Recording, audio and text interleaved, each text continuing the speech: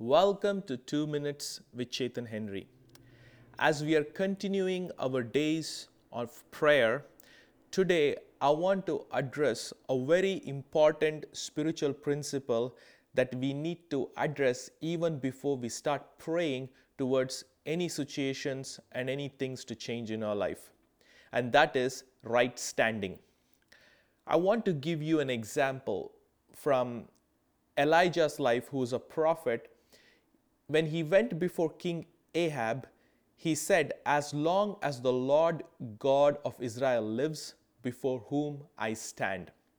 You see, even before he made the next decree or declaration, he first acknowledged that he was standing before the King of Kings and the Lord of Lords, not in the natural, but in the spiritual, that he was in the heavenly courts, standing before God himself.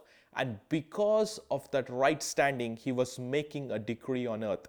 And that is where Elijah's power and authority came from.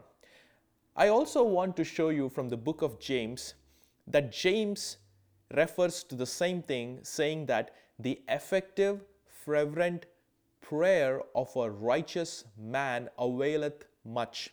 And he goes on to say that Elijah was a man like that nature, like us, and he prayed earnestly.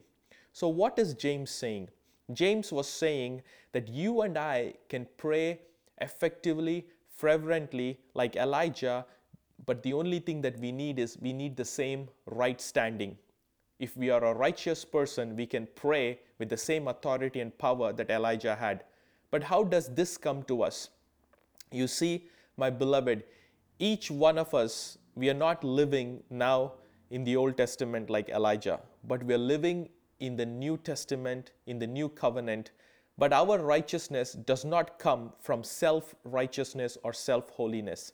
It comes through the blood of Jesus, which sanctifies us and which makes us clean, and it gives us a position to stand before God in right standing.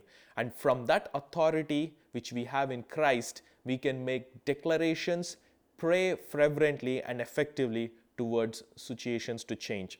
So today, I want you to intentionally check your right standing before you pray towards a certain situation and begin to see your results unfold.